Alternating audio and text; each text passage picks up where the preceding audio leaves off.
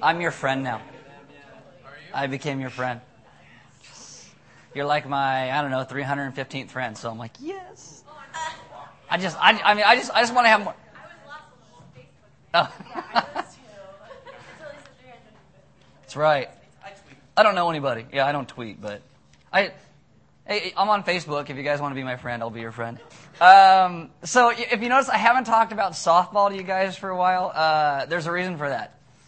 We're not going to talk about it because it's just terrible. Because we moved to a new division, and we are just getting our butts kicked. So we just don't talk about it. So there you go. I do have a couple announcements for you. There's an elderly person in our community that came to our attention through Community Partners in Caring, which we do a lot of stuff with. And next Saturday, they need help with a project to finish off for this guy that can't get out of his home. And so we need like 1 or 2 more people to help out. And if you are able-bodied and you can move and pick up stuff and throw stuff away and help this guy out, let me know. And I will get you in touch with the lady who's kind of overseeing that for us. And we will help somebody in our community because it's very important for us who call ourselves believers to be involved with things in our community. All right. We good? Wonderful. Why don't you guys stand with me for reading of God's Word? This is Psalm 94, verse 11, and it says, "The Lord knows the thoughts of man. He knows that they are futile." Let's pray. Father, tonight I ask that we would be a people who understand that our own thoughts and our own ways are futile, and that you are God and you are King and you lead us in the paths that we are to go. I ask that we would be a people who trust you and your sovereignty, and that we would trust you to be the God that leads our lives so we can get our hands off and begin to actually do things right. Amen. Have a seat. If you have your Bible, you can open up to John chapter 18 tonight. It's where we start. In John chapter 18, it works like this. Jesus just told his disciples he's going to be betrayed. Last week, Jesus prayed for them and for us in John 17. Not like actually last week he showed up and said, "I'm praying for you." Now, Jesus is going to be arrested and sentenced to die. Today you're in what's called the Garden of Gethsemane. And in the Garden of Gethsemane, I think it's really interesting because this is where Jesus is betrayed. Just like in the original garden is where man betrayed his trust that God gave to him, man betrays that in a garden. Jesus is betrayed in a garden as well. And what you see in the book of Genesis is you see that God comes looking for man when man had run astray.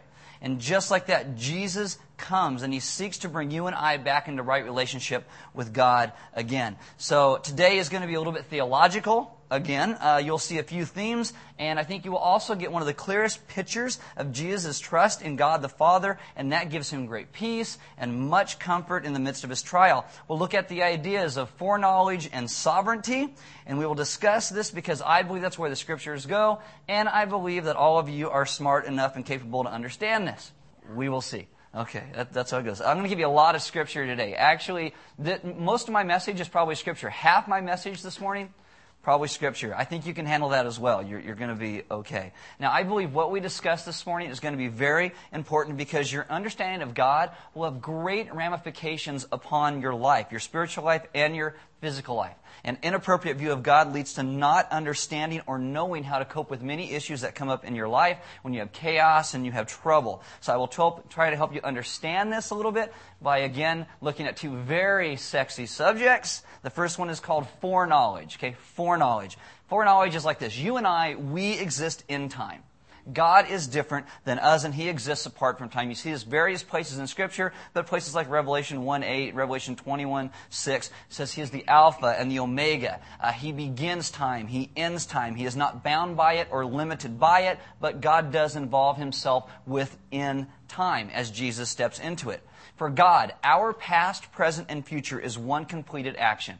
And as we travel through life, we may be surprised at things that happen to us, but God never is. God never wakes up one day and is startled by anything like, "Oh my goodness, I didn't see that happening." God never says that. Okay, the second subject is sovereignty.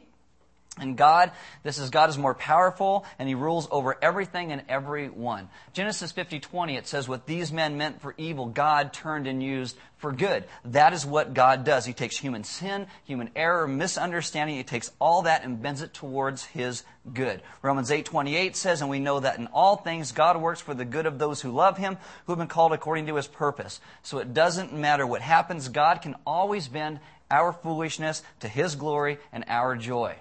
You got it? Okay. You guys are like, I'm going to get it this morning. Not really. We're just going to hit a whole lot of Scripture. So we're going to look for these in the text today. I'm just going to read the whole thing. Okay, so I'm going to read an awful lot to you. I have no pictures to be like, okay, so we're just going to hit it and we're going to go. This is Jesus' his arrest, his trial, and his sentence. At this point, you guys ready? You got your Bibles? John 18, here we go. When he had finished praying, Jesus left with his disciples and crossed the Kidron Valley. Now, Kidron actually means darkness. So Jesus is entering this place of his death, which is a place of darkness. On the other side, there was an olive grove, and he and his disciples went into it. Now, Judas, who betrayed him, knew the place because Jesus had often met there with his disciples. So Judas came to the grove, guiding a detachment of soldiers. A detachment of soldiers is 600 men. And some officials from the chief priests and Pharisees, they were carrying torches, lanterns, and weapons. Jesus, knowing all that was going to happen to him, went out and asked them, "Who is it you want?" "Jesus of Nazareth," they replied. "I am he," Jesus said. And I love this because here you get John's little commentary, and Judas the traitor was standing there with them. It says, when Jesus said, "I am he," they drew back and fell to the ground. Verse 7, again he asked them, "Who is it you want?" And they said, "Jesus of Nazareth." "I told you that I am he," Jesus answered. "If you are looking for me, then let these men go." This happened so that the words he had spoken would be fulfilled. "I have not lost one of those you gave me." Then Simon Peter, who had a sword, drew it and struck the high priest's servant, cutting off his right ear. The servant's name was Malchus. In case you have a question, you can go ask him. So John puts that there. Jesus commanded Peter, "Put away your sword. Shall I not drink the cup the Father has given me?" Verse 12, when the detachment of soldiers with its commander and the Jewish officials arrested Jesus, they bound him and brought him first to Annas, who was the father of Caiaphas, the high priest that year. Caiaphas was the one who had advised the Jews that it would be good if one man died for the people. Simon Peter and another disciple, this is probably John who writes the book, were following Jesus. Because this disciple was known to the high priest, he went with Jesus into the high priest's courtyard, but Peter had to wait outside at the door. The other disciple, who was known to the high priest, came back, spoke to the girl on duty there, and brought Peter in.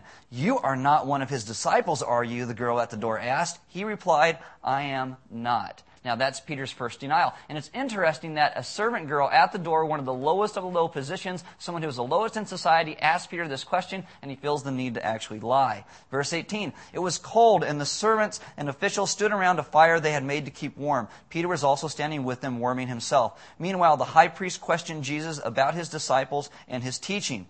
"I have spoken openly to the world," Jesus replied. "I always taught in the synagogues or at the temple where all the Jews come together. I said nothing in secret. Why question me? Ask those who heard me. Surely they know what I said." Now, this is an illegal trial, what is happening right now. It should have been conducted. They should have gone out and gotten the eyewitnesses. They would interview the eyewitnesses. Then the defendant is brought in. The defendant is not asked anything that could incriminate them. What is happening here is Jesus just asked them to run the trial by the law. The law that they actually say they follow. He's trying to get them to follow the law. These scribes and Pharisees and teachers of the law, he's trying to get them to follow the law. Okay. When Jesus said this, one of the officials nearby struck him in the face. This is also illegal, in case you didn't know. It's not like you can go to a trial today and the defendant can say something, you can walk up and go, slap! Okay. Is this the way you answer the high priest? He demanded. Verse 23, "If I said something wrong," Jesus replied, "testify as to what is wrong. But if I spoke the truth, why did you strike me?" Then Annas sent him still bound to Caiaphas the high priest. As Simon Peter stood warming himself, he was asked, "You are not one of his disciples, are you?" He denied it, saying, "I am not." Second denial. One of the high priest's servants, a relative of the man whose ear Peter had cut off, challenged him. I know who you are, because you cut off my buddy's ear. "Didn't I see you with him in the olive grove?" Again, Peter denied it. Third time. At that moment, a rooster began to crow. Then the Jews led Jesus from Caiaphas to the palace of the Roman governor. By now it was early morning. This means 3 to 6 a.m. And to avoid ceremonial uncleanliness, the Jews did not enter the palace, which is great irony, just like many religious people today. You can do a false trial and try and kill a man, but I won't step into that place because then I'll be unclean and I can't, celebrate Passover. They wanted to be able to eat the Passover. So Pilate came out to them and asked, "What charges are you bringing against this man?" Verse 30, "If he were a criminal," they replied, "we would not have handed him over to you." And Pilate said, "You didn't answer the question." Pilate said, "Take him yourselves and judge him by your own law. But we have no right to execute anyone," because only the Romans could do that. The Jews objected. This happened so that the words Jesus had spoken indicating the kind of death he was going to die would be fulfilled. Verse 33, Pilate went back inside the palace, summoned Jesus, and asked him, "Are you the king of the Jews?" "Is that your own idea?" Jesus asked, "or did others talk to you about me?" "Am I a Jew?" Pilate replied. "It was your people and your chief priests who handed you over to me. What is it you have done?" Jesus said, "My kingdom is not of this world. If it were, my servants would fight to prevent my arrest by the Jews, but now my kingdom is from another place." "You are a king then," said Pilate. Jesus answered, "You are right in saying I am a king. In fact, for this reason I was born, and for this reason I came into the world, to testify to the truth. Everyone on the side of truth listens to me." "What is truth?" Pilate asked. With this he went out again to the Jews and said, "I find no basis for a charge against him. But it is your custom for me to release to you one prisoner at the time of Passover. Do you want me to release the king of the Jews?" They shouted back, "No, not him. Give us Barabbas." Now Barabbas had taken part in a rebellion. Chapter 19, verse 1. See, we're just going. Then Pilate took Jesus and had him flogged. This is with a whip with bone or metal in it that would take and actually rip into your flesh and pull your flesh away from your organs, so it would expose them. The soldiers twisted together a crown of thorns and put it on his head. They clothed him in a purple robe and went up to him again and again, saying, "Hail, King of the Jews!" And they struck him in the face. Once more Pilate came out and said to the Jews, "Look, I am bringing him out to you to let you know that I find no basis for a charge against him." When Jesus came out wearing the crown of thorns and the purple robe, Pilate said, "Here is the man." Verse 6, as soon as the chief priests and their officials saw him, they shouted, "Crucify, crucify." But Pilate answered, "You take him and crucify him. As for me, I find no basis for a charge against him." The Jews insisted, "We have a law, and according to the law he must die because he claimed to be the Son of God." When Pilate heard this, he was even more afraid, and he went back inside the palace. "Where do you come from?" he asked Jesus. But Jesus gave him no answer. "Do you refuse to speak to me?" Pilate said. "Don't you realize I have the power either to free you or to crucify you?" Jesus answered, "You would have no power over me if it were not given to you from above. Therefore, the one who handed me over to you is guilty of a greater sin." From then on, Pilate tried to set Jesus free, but the Jews kept shouting, "If you let this man go, you are no friend of Caesar. Anyone who claims to be a king opposes Caesar." When Pilate heard this, he brought Jesus out and sat on the judge's seat at a place known as the Stone Pavement, which in Aramaic is Gabbatha. It was the day of preparation of Passover week, about the 6th hour. "Here is your king," Pilate said to the Jews. But they shouted, take him away, crucify him." "Shall I crucify your king?" Pilate asked. "We have no king but Caesar," the chief priest said. And that is the great denial of God by the Jews. Verse 16, finally Pilate handed him over to be crucified. Wow, it's a lot, right? Jesus' arrest, his betrayal, his sentencing. What you see in this narrative is that everyone is trying to be like God. Everyone is trying to have foreknowledge and predict the future. Everyone is trying to have sovereignty and change that future to meet what their will is.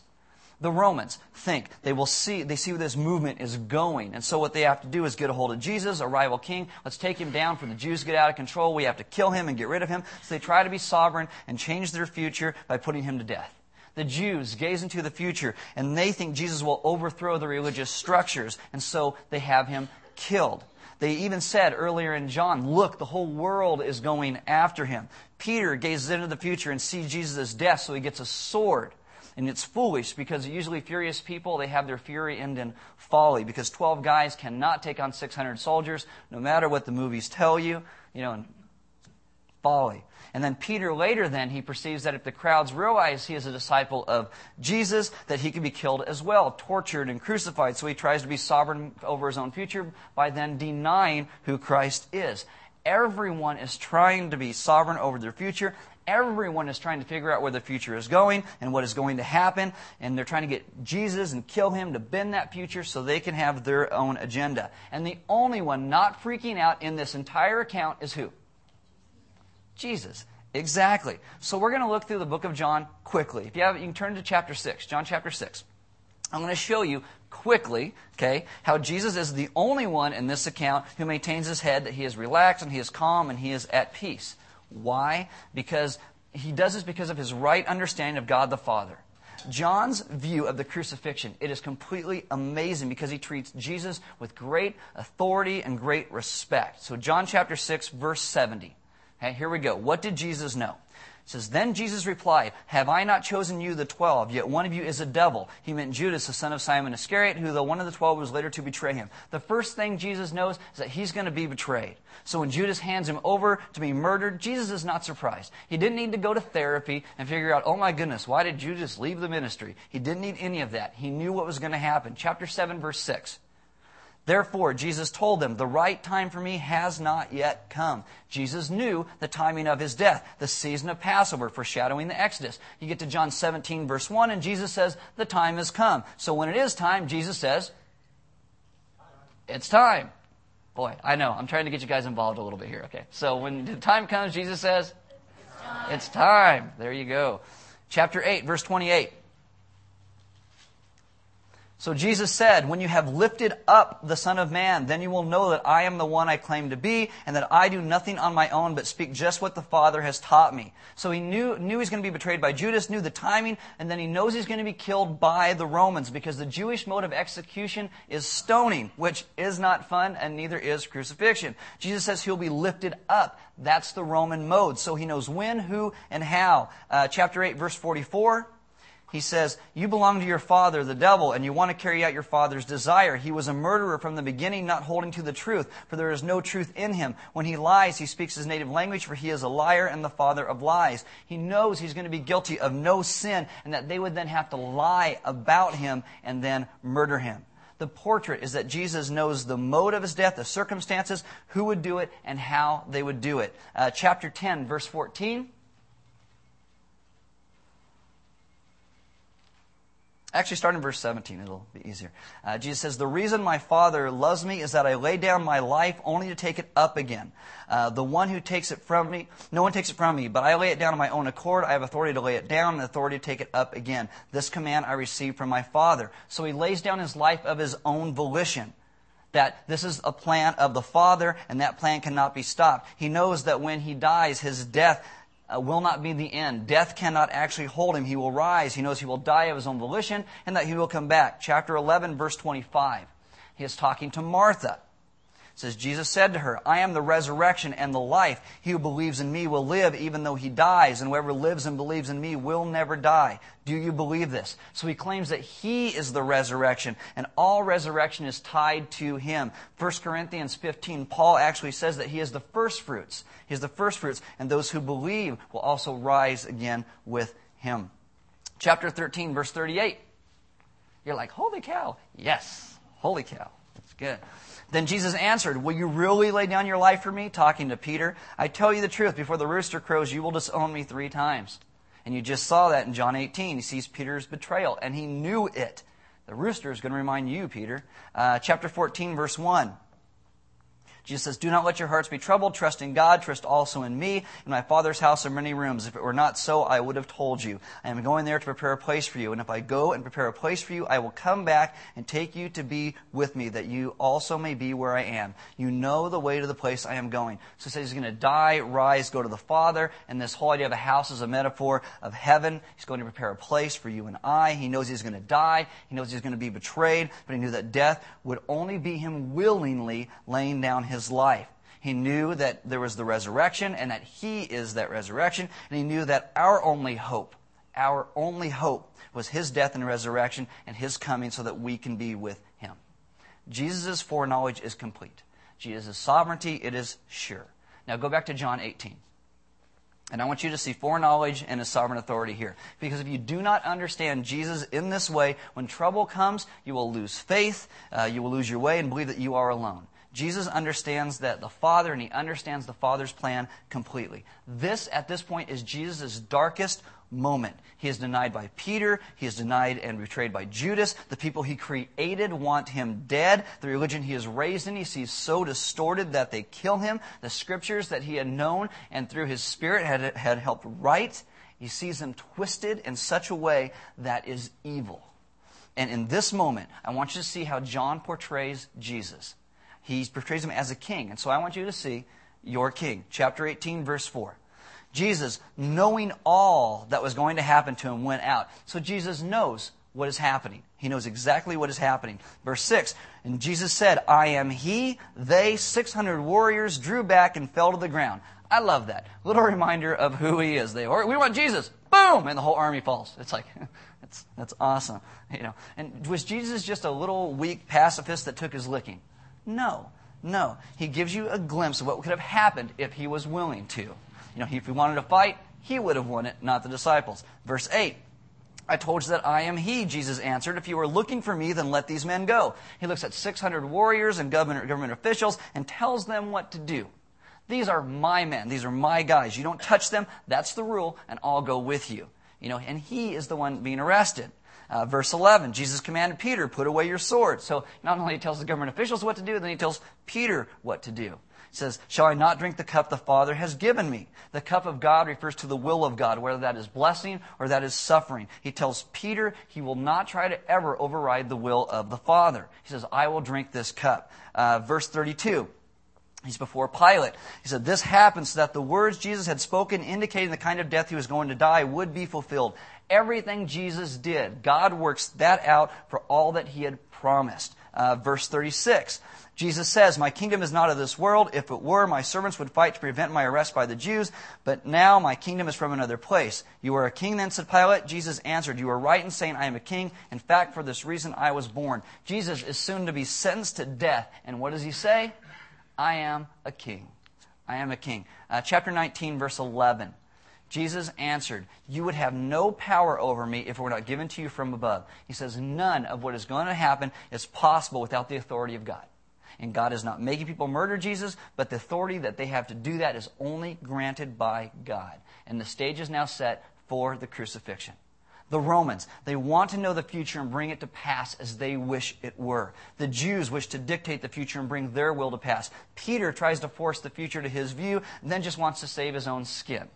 And Jesus makes it clear that he is the only one in charge and the only one with authority. And he knows the sovereignty of the Father and that his hard circumstance is not a failure on God's behalf. Jesus rested knowing that even though the cup was bitter, he was going to drink that cup. Is anything in Jesus' mind at this point considered an accident? Anything? No, not at all. Everything comes out of the sovereignty and the foreknowledge of God. So the question for you and I, do you think Jesus knows your future? Do you think God has control over that? Do you think that God saw you here today in the present circumstance that you are in and knows all about it? Of course he does. Do you think God can bend your mistakes to his will? Of course. Of course. But it is his timing. His timing, not ours. If you get this and you get your mind around the sovereignty and foreknowledge of God and who he is, this will bring some practical things out in your life. This perspective will give you certain things. The first thing it gives you is hope. It gives you hope because you know your circumstances are not the final word. God's word is the final word. Jesus couldn't be in a darker place. He is flogged, crown of Jerusalem thorns pressed into his skull, carrying a cross to the place of his murder where he is going to forgive those who kill him. Peter, the leader of leaders, denied him. He is betrayed with a kiss. And Jesus, again, doesn't need therapy. He doesn't need medication. He doesn't freak out because he knows the Father is not done. He knows. He knows he will rise. He will save his kids. He will bring them to the house that he has prepared for them. There is hope. The bitter cup that he has will be replaced by a cup that is sweet. You get hope. The second thing is you get an ability to yield yourself to the will of the Father. That doesn't mean that we are passive and just go, okay, whatever happens, happens. But we yield to God in very hard places. So we get through it and we move on with God's desires. Third thing it gives you is the clarity of God's love. The clarity of the love of God. The ropes did not constrain Jesus to the beating. His love for us did.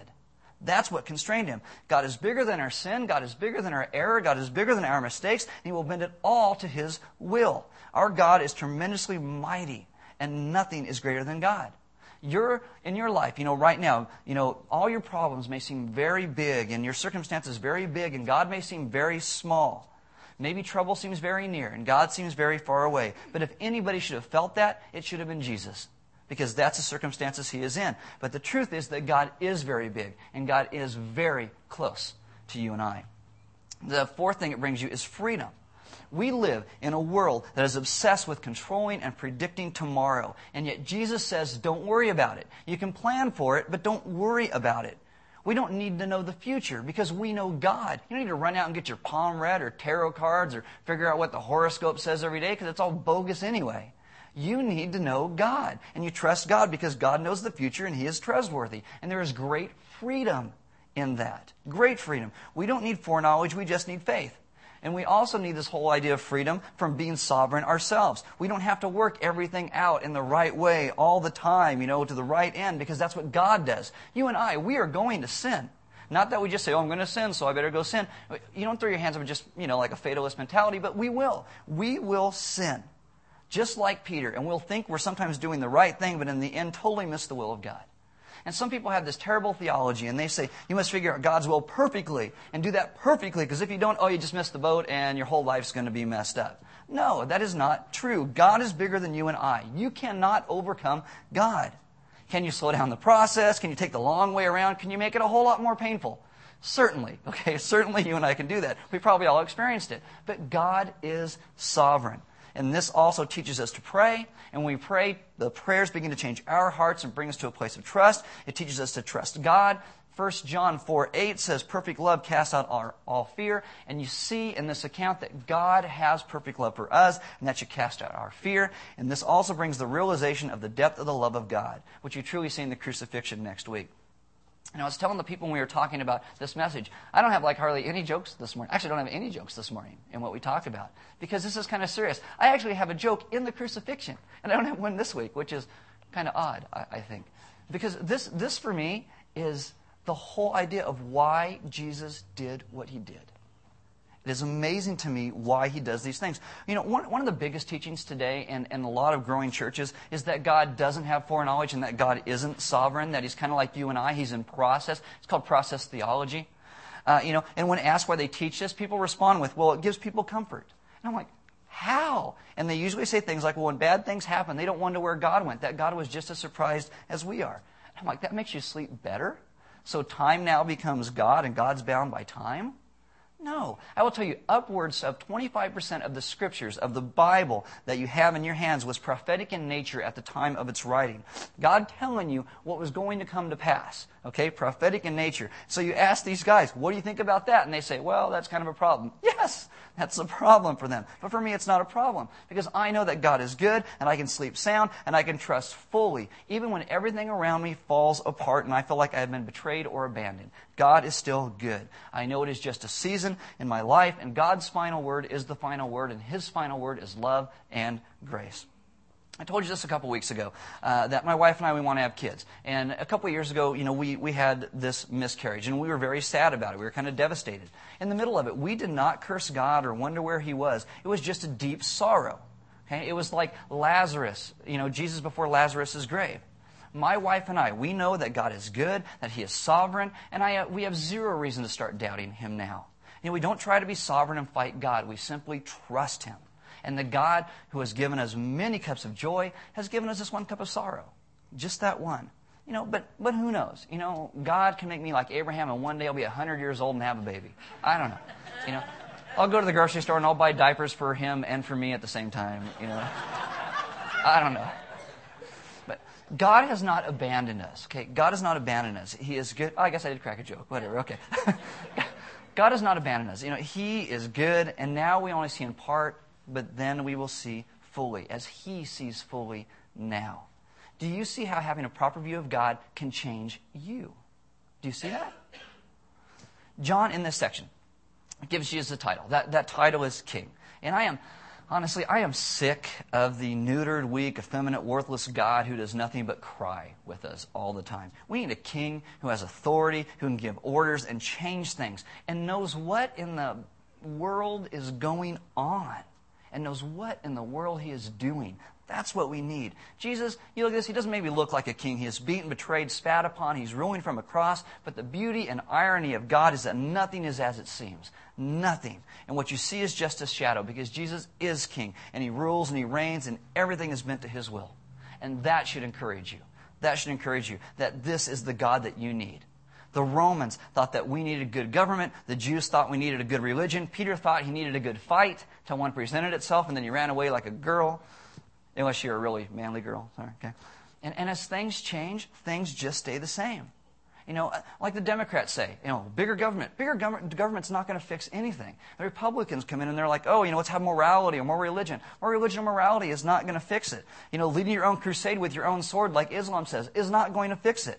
Christ and him alone is the one that fixes it. Crucified, dead, buried, resurrected, ascended, returning. That is what we need. Christ our King. By God's grace, that is what we have.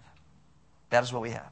Now, I don't know what cup God gave you, okay? I have no idea. Maybe you right now have a cup that is very bitter. And, maybe, you're not pretty or successful or married or smart. I don't know, okay? I don't know what your cup is. But you should drink the cup that God gives because there is a purpose to it. And when He does give you joy, you be joyful. And when you get sorrow, you trust God and trust Him that He is not done yet. And the final word is His love and grace.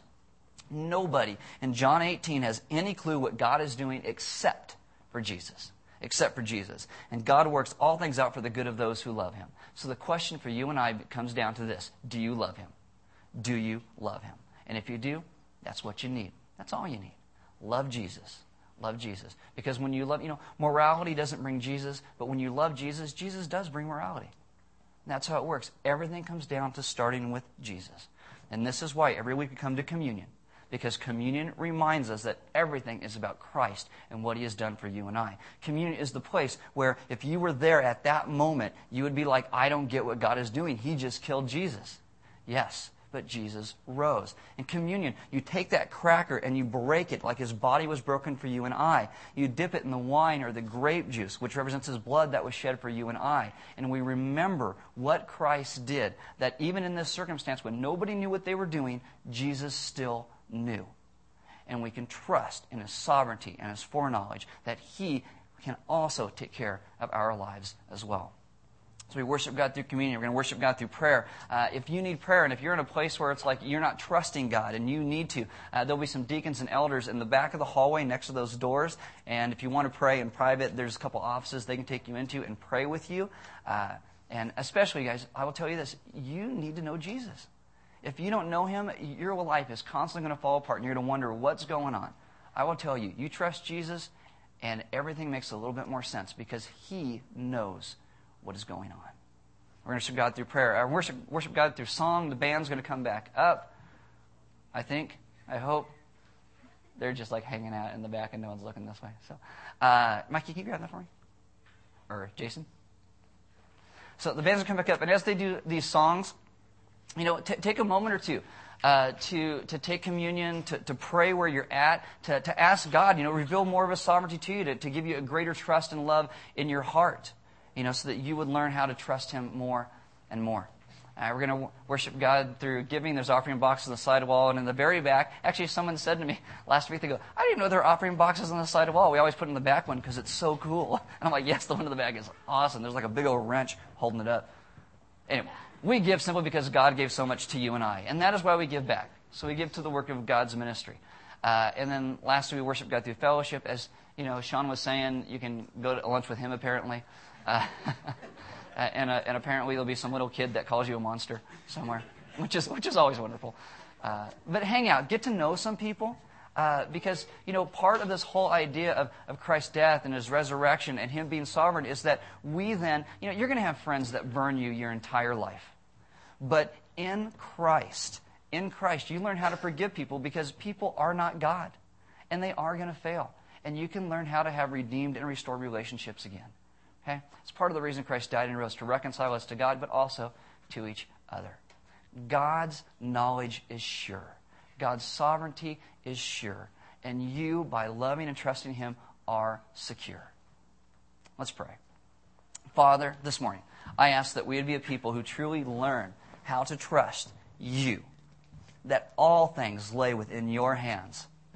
God, that this morning becomes a very serious kind of subject of how much we trust You, of how much we believe You really are in control. And I ask that You would take our hearts and You would break them open